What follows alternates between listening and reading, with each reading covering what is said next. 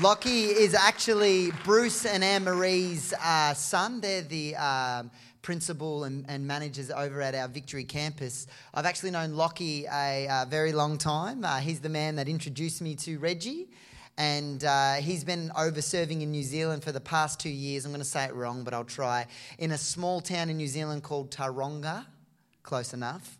And he's been serving there as their youth pastor, as their music director. And just recently in this new season, he's felt God call him home. So he's come to our area to live. So I'm really excited that you're here. And also I'd like to welcome, we've got friends of my family. I don't even remember meeting you. I just know knowing you both. They're Bill and Ginny Tucker. They're friends of my family. They've been a great example to my life about what it is to serve Jesus for a lifetime. So I just want to welcome you guys. Let's give them a hand as they're here this morning. So that was a great video we just saw about Wonderful Counselor. What we've done over the past 6 weeks, we had a small break when Vicky Simpson visited our church. We also had a faith declaration into the vision cast by our senior pastor, Nick Reski, for 1 week, who is currently in Singapore ministering over there. Please pray for our pastor. He has to preach 10 times in about 5 days. It's an incredibly great opportunity that he has over there, and just please be praying for him. It's very interesting that it's Christmas time, and a lot of people are talking about white beards, and he's growing one at the moment. Hopefully you'll see it when you get back. It's amazing. It is all white. It is incredible. But please be praying for him as he ministers the gospel to those that need to hear a word in season.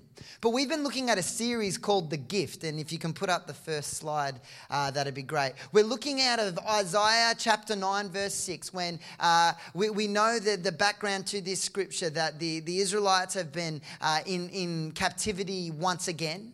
And because of this, they're beginning to doubt God's faithfulness. So we know that in the context that Isaiah, a prophet, begins to declare prophetically about a man that would come. But to fulfill the description that he has, we know that it is not just a man, but that it has to be God in person. We know that this is a prophecy that 700 plus years later, Jesus Christ would be born. We know that over the past few weeks we've looked at mighty God displaying a God that will fight for us, an everlasting Father that will always be there for his children. We've also looked at Prince of Peace, that because he rules in peace we can have peace with God and peace with each other. And today, in the lead up to Christmas, we want to describe Jesus, the man that was born on Christmas Day, and because of him we are saved. I want to talk about Wonderful Counselor. Wonderful counsel, advice. Has anybody ever had bad advice? Give me a wave. Give me a wave. Have you received that bad advice from someone in the room? Give me a wave. Can I see any guilty looking around? Let me tell you, when I was growing up, I received some pretty bad advice. Let me give you an example. When I was about 6 years old and my brother was about 8 years old, we pushed my mother to the limit, to the point where every young person has heard their mother say, "Go and wait in your room until your father gets home." Give me a wave if you've heard that statement. Yes, it's not an amazing statement because you know what is coming when your father gets home. So my brother comes up with an idea. Hey, I've got this baseball bat in the room. It was one of those hard foam plastic. It was still quite a solid bat. He said, "You know what? We need to prepare ourselves for when Dad gets home. So what I want you to do is I want you to bend over and I want you to put your head under the pillow and I'm going to whack you really hard." So we spent the next half an hour whacking each other as hard as we could, to the point my dad got home. He didn't give us, we didn't eat anything because we were sore. I couldn't sit down. It was bad advice that I had received. Bad advice. Has anybody ever received good advice but not listened? It's called stubbornness. Let's pray for that later. But in Geelong, we had a house. I decided to renovate the bathroom. I thought I had learnt, but I attempted it again up here. But my brother-in-laws, both of them are builders. So they gave me simple advice. They said to me, "Make sure the surface is clean and dry before you start." I didn't listen. Has anybody ever heard the concept, measure twice and cut once? I didn't listen. They said, map out all of the tiles before you start. I did not listen. This bathroom at the bottom of the tiles had 1.5 centimeters of silicone because I had not measured the tiles correctly. The shower door would not shut properly because the angle of the tile and the hob that I went backwards, so they didn't know what to do. I had received good advice, but I hadn't listened. Has anybody ever received good advice, give me a wave, and actually listened? It can save you a world of pain, can't it? Oh, I remember when I came home, I've only ever had to tell my parents this once. I said, I have a girlfriend. And I still remember the conversation. I was the youngest in the family, and as most mothers do, you're too young for a relationship, you're my baby, you're growing up too fast. But yet it was very interesting because in the midst of the conversation, my father had said nothing. And as my mum wandered out the room and the door closed, he turned to me and said, she's from a great family, she's a humble girl, go for it, son. I took that advice. 10 years later, 3 kids later, received some good advice. You see, what can happen is that advice can save you a world of pain or cause you a world of pain. It can help you move forward. It can stop you in your tracks. But what happens is, as we look at Isaiah chapter 9, verse 6, we begin to see a description of a man who is described as Wonderful Counselor. It says this, for a child is born to us, a son is given to us. The government will rest on his shoulders, and he will be called Wonderful Counselor, Mighty God, Prince of Peace. He's described as Wonderful Counselor. If you look back to the original language, it's really interesting that the word is called Pele, which begins to describe a picture of extraordinary, wonderful. It's amazing, it's incredible, but it is so wonderful, it is so extraordinary that it actually displays a picture that it says it's so extraordinary, it's almost hard to understand. It says hard to understand. Now we know that in Isaiah 55, it talks about that God's ways are so much higher than our ways. His thoughts are so much higher than our thoughts. It makes sense that the advice, the wonderful counsel that sometimes God gives us is almost hard to comprehend. It talks about counsel, to give advice in the original language. It talks about to guide. It actually talks about suggesting a plan. Because we know that He's got extraordinary plans for our lives. He's got incredible advice for our lives. But here's the thing. Often we find ourselves in 2 scenarios, hearing wonderful advice and taking it, and hearing wonderful advice and rejecting it. Today I want to focus on the fact that we have an opportunity to see what the Wonderful Counselor has actually done in our lives. Because if Isaiah is describing Jesus as the Wonderful Counselor, then what wonderful counsel did Jesus leave us? Well, we know that when we look through the Gospels, Jesus left us His word, the things He said. He left us with His example, the things that He did. And He left us with His legacy, those that follow Him and live by His word. I love what Paul says in 1 Corinthians 11:1. He says, follow my example as I follow the example of Christ. He's saying, do what I do because I'm striving after Jesus. I want to be like Jesus. So follow me if you want to as I follow Him. Well, we have the opportunity to be able to reflect post it happening of what the Wonderful Counselor did while He was here. And those principles are still valid for our lives today. So what did the Wonderful Counselor say to us? Well, one of the ones that I think is extraordinary from the point that I find it hard to understand is He says this in Luke chapter 6:27. He says, but to you who are listening, love your enemies and do good to those who hate you. Bless those who curse you and pray for those who mistreat you. Okay, here's a prime example of love your enemies. I don't want to do that. But yet, there's wonderful counsel that's about to present itself to me through his word, through what he said, but yet I'm challenged by it. I remember a few years ago running into a former colleague. The first full-time job I ever got, I got a very hard time by this person. A very hard time. And I left well after leaving, and a few years later I saw her and she came up to me and she apologized for the way that she had treated me. Now, I knew the background to that because of what she had done, she had been humbled and she was a very different person to what she was when I was there. So when she came to me and she apologized, I'm not going to lie to you, my first instinct was, you got what was coming, didn't you? But I didn't. I wanted to. But what happened is in that moment, I actually felt God speak to me and say, not only do you need to give her grace, but you need to pray for her. It's not easy. It's not hard. But the wonderful counsel that Jesus has given us is this, that we are to pray for our enemies.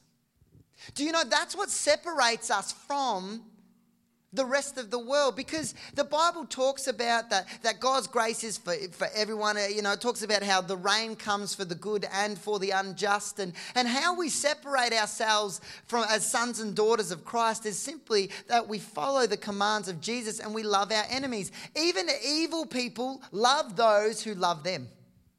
It's easy to do that. It's easy to reciprocate love. I love you because you love me. But Jesus is saying that you are to love those that even hate you. You are to pray for those that persecute you. You separate yourself from the rest of the world through the fact that the wonderful counsel of Jesus is that you're to love your enemies.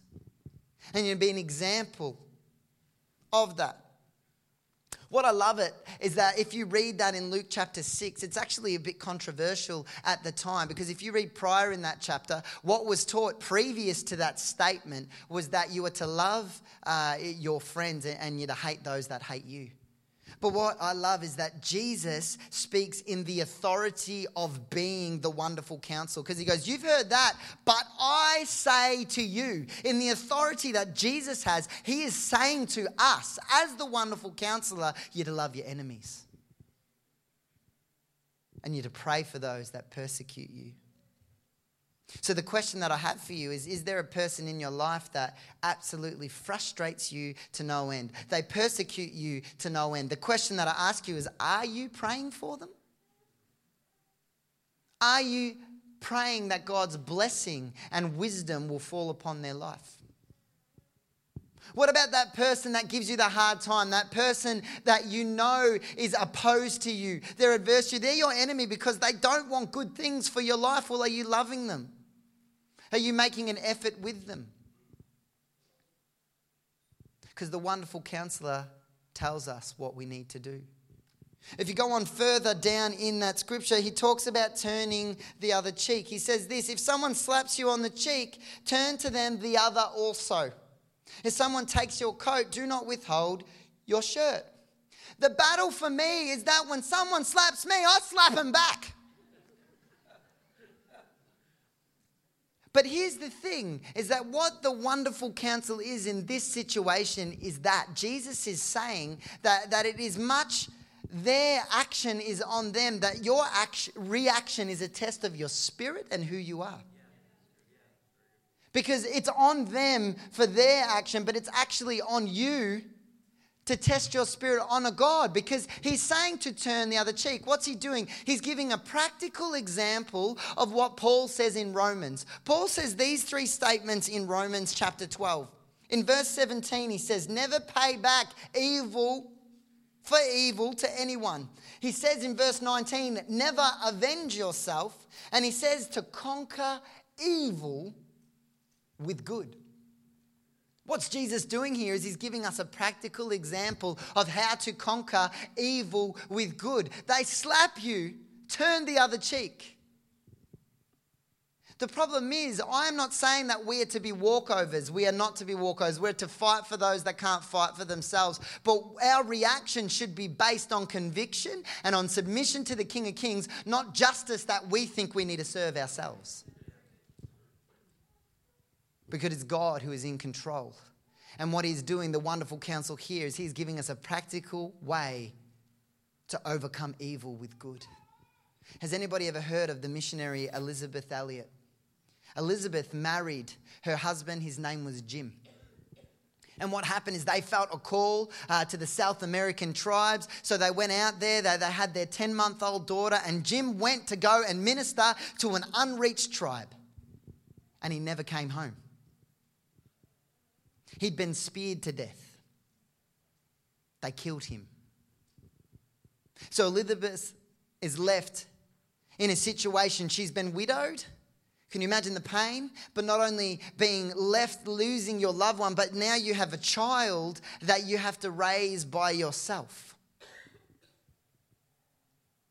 But the principle of turn the other cheek is what she displayed. She went back and spent the next 2.5 years as a missionary to that exact tribe that killed her husband.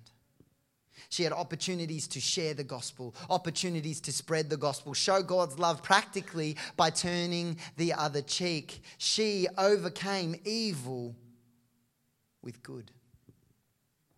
It is up to God to judge them.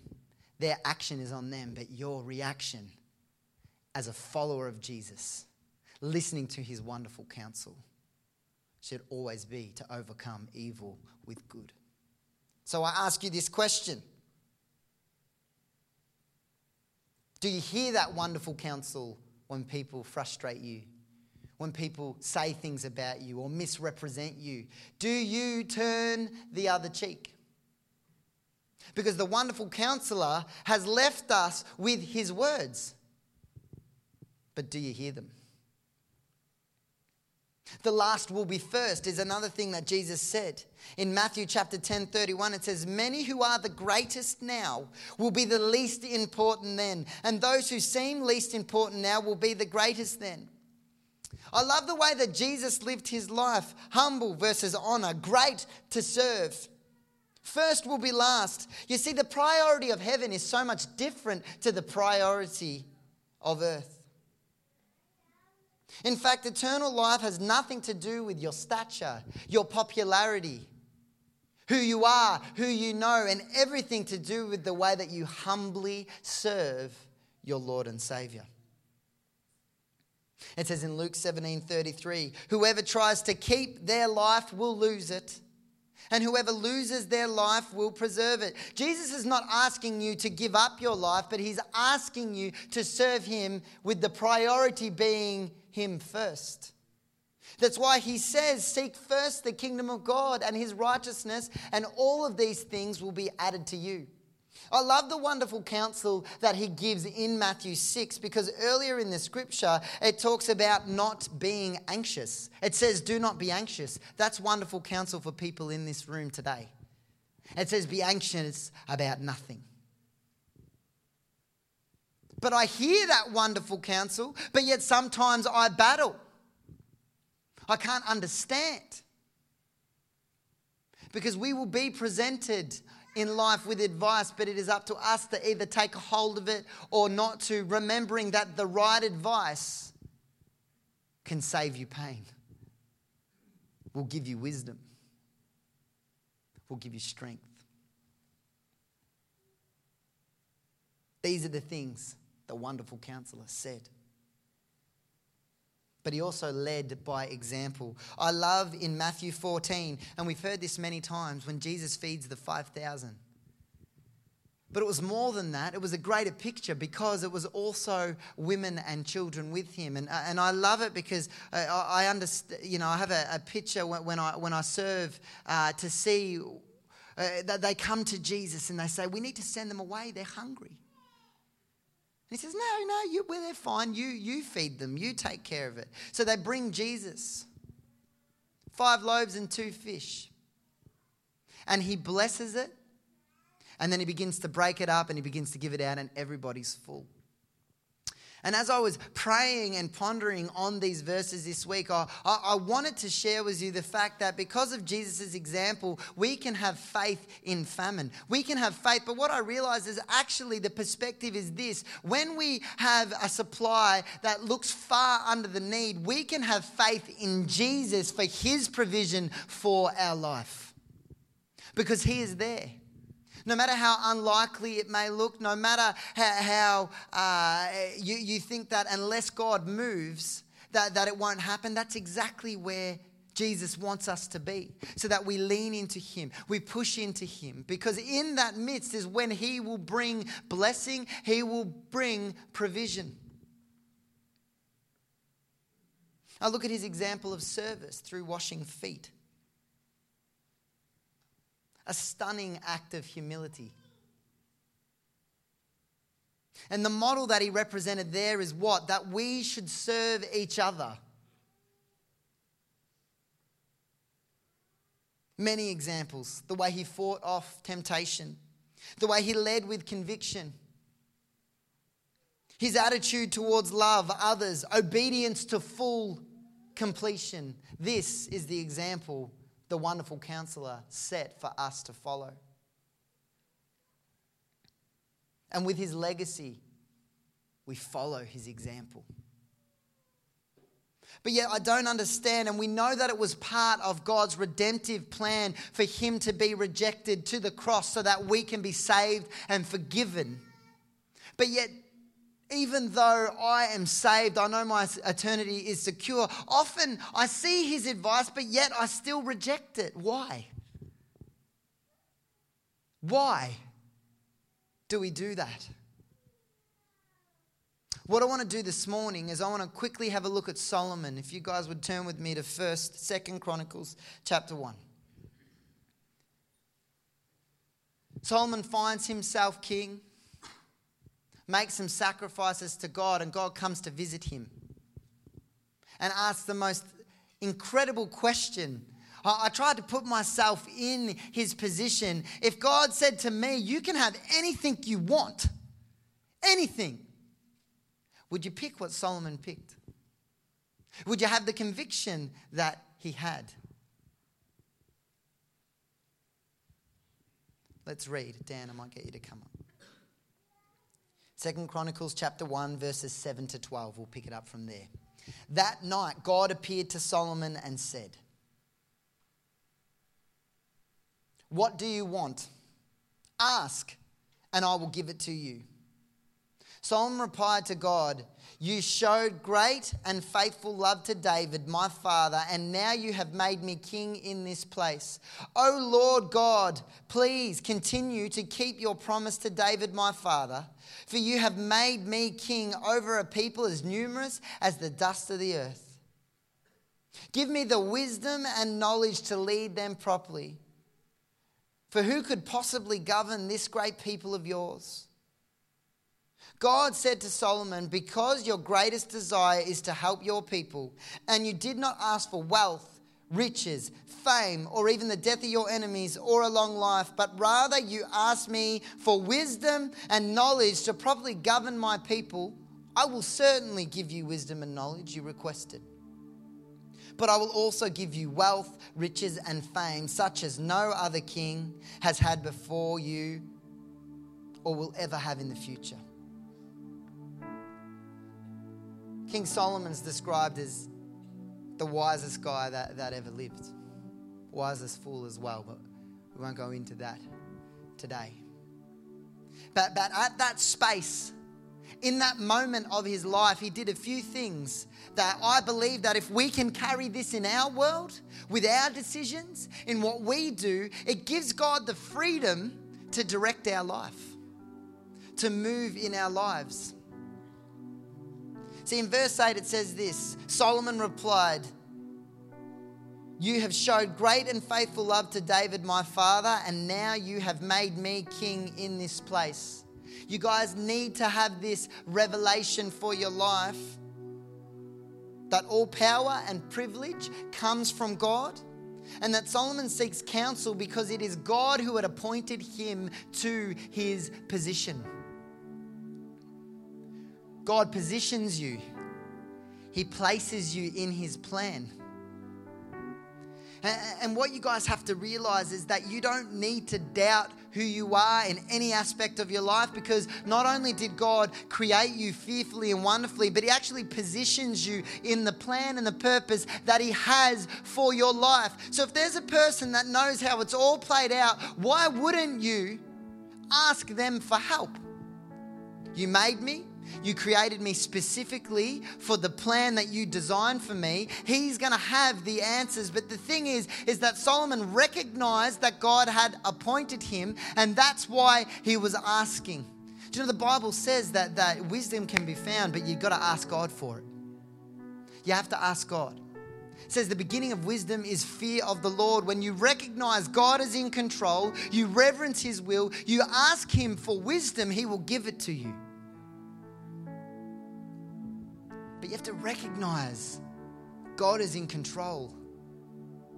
God has positioned you. It's about letting go of your own will, your own plan, and going, okay, for me to be successful, I need to tap into what God has for me. The second thing that Solomon did was that it wasn't about himself.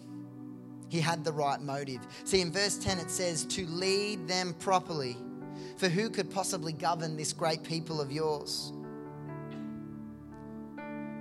Solomon realized God had positioned him and wanted God's blessing on his life for other people.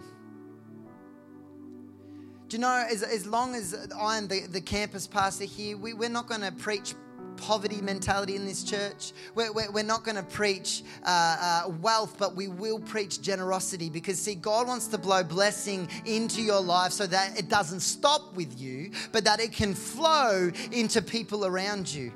Because see, Solomon wanted God's blessing so that others would benefit. I grew up in the church in Geelong with the senior pastor there always describing us as a funnel of God's blessing. It flows to you, it flows through you, and it flows out to others. You see, God wants to bless you so that you can be generous to bless others. Solomon realized that the blessing of God was actually not about him, but it was about governing his people. So you recognize God has positioned you, and then recognize that when his blessing comes, it's not for you to hold on to. It's for you to give away, to use, so that when others receive of the blessing of God through you, they give him honor and glory. That's why it says in Matthew 5:16 that they're going to see your good deeds, what you're doing, but the honor and the glory goes to your heavenly Father. And the third thing, and I think this is the one I believe is most important, is that he asks God for wisdom and knowledge. Wisdom and knowledge. When you look at the original word about wisdom, it paints a picture of administration, of the moral, of what it is. He wants to be able to administer his life, his conduct, his role well.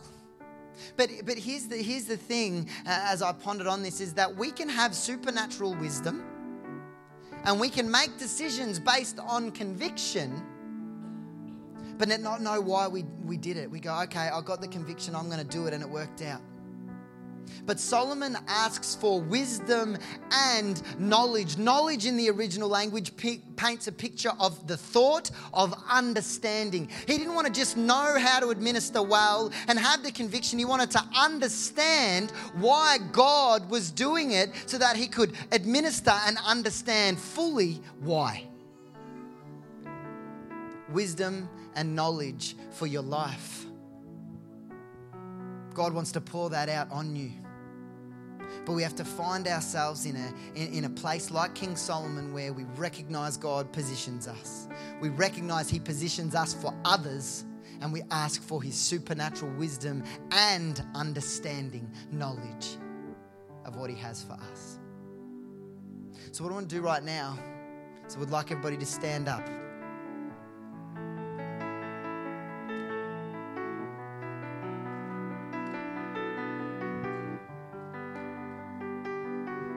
What we might do just for privacy's sake, get everybody to close their eyes.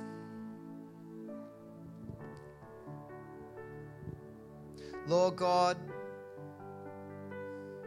we all walk in the same shoes. We all sometimes, Lord, have heard your advice,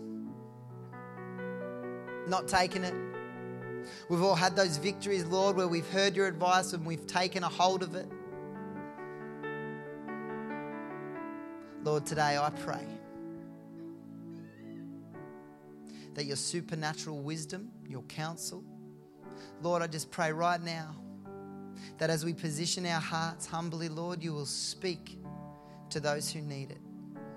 Right now, if you're here this morning and you just need God's supernatural counsel for some situation in your life, whether it's the finances, it's relational, it's to do with making plans for your future, decisions you need to make, I just want you to raise your hands out in front of you to receive from God. Right now, Lord, we see those hands all over this place.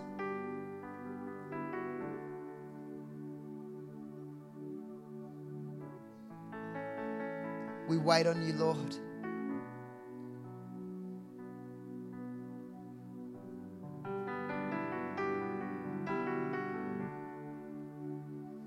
You are the King of Kings. You are wonderful Counselor. I pray, Lord, that you'll begin to speak to these people clearly. Lord, we just need to ask you for wisdom, ask you for strength, ask you for understanding.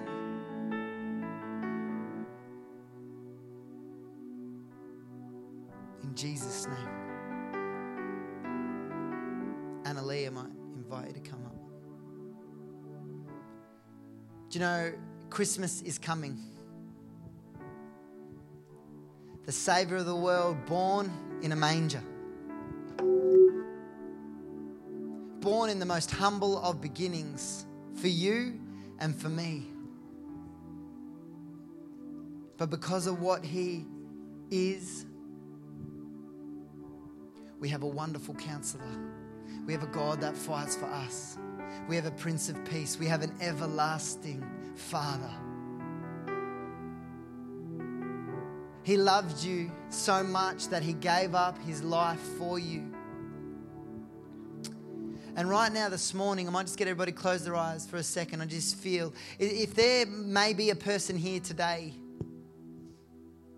and you've heard me talk for 25 minutes about this man, Jesus, this wonderful Counselor, this God that loves us,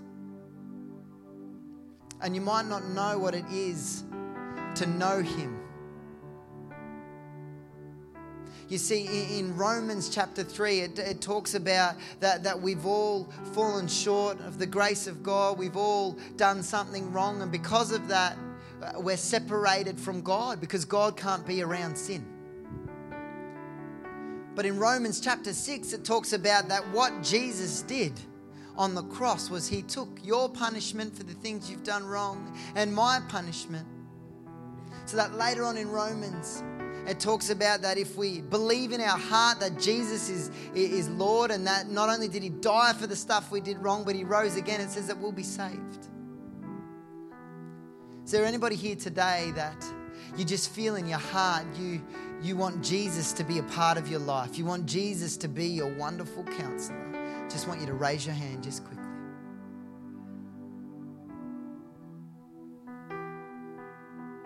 Hallelujah.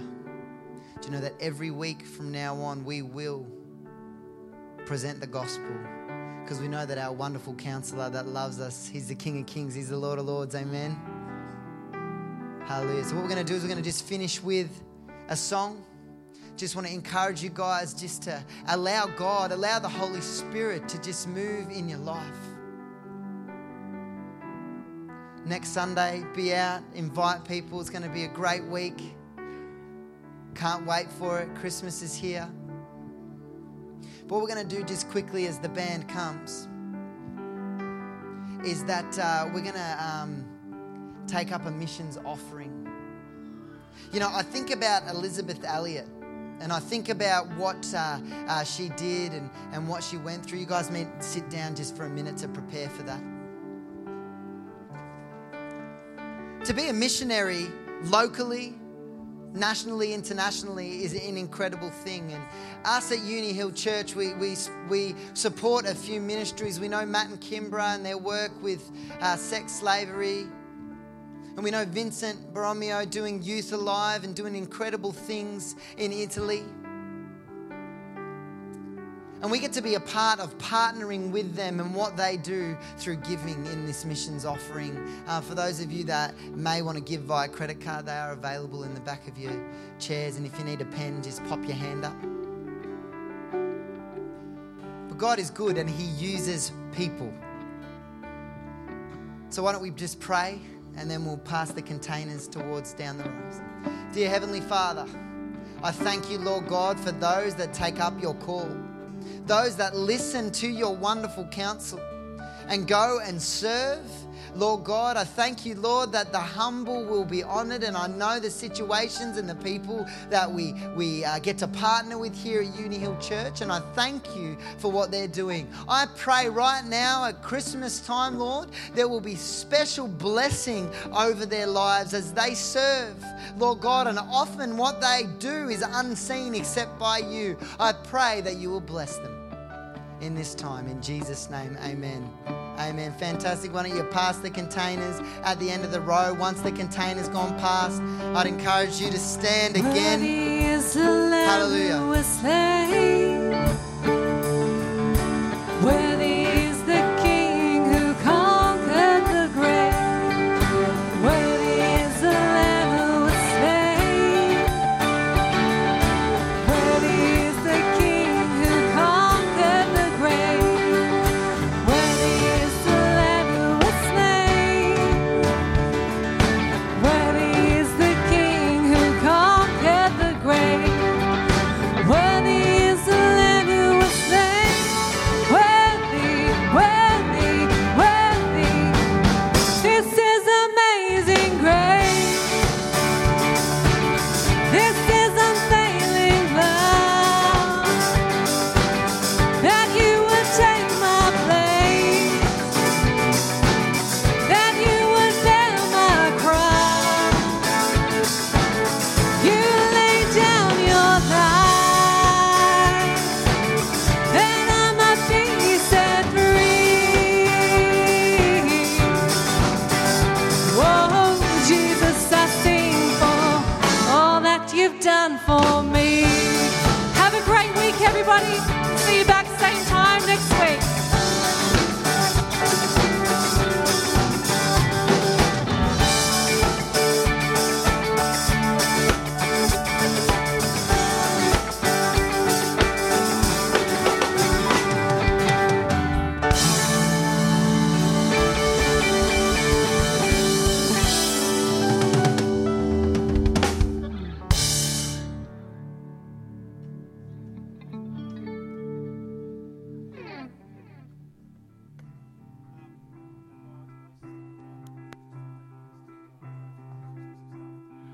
Oh, holy night, and the stars are brightly shining. It is the night of our dear Savior's birth. Long lay the world in sin and error pining, till He appeared and the soul found its worth. A thrill of hope, the weary world rejoices, for yonder breaks a new and glorious morn. Fall on your knees. Oh, hear the angel voices. Oh, night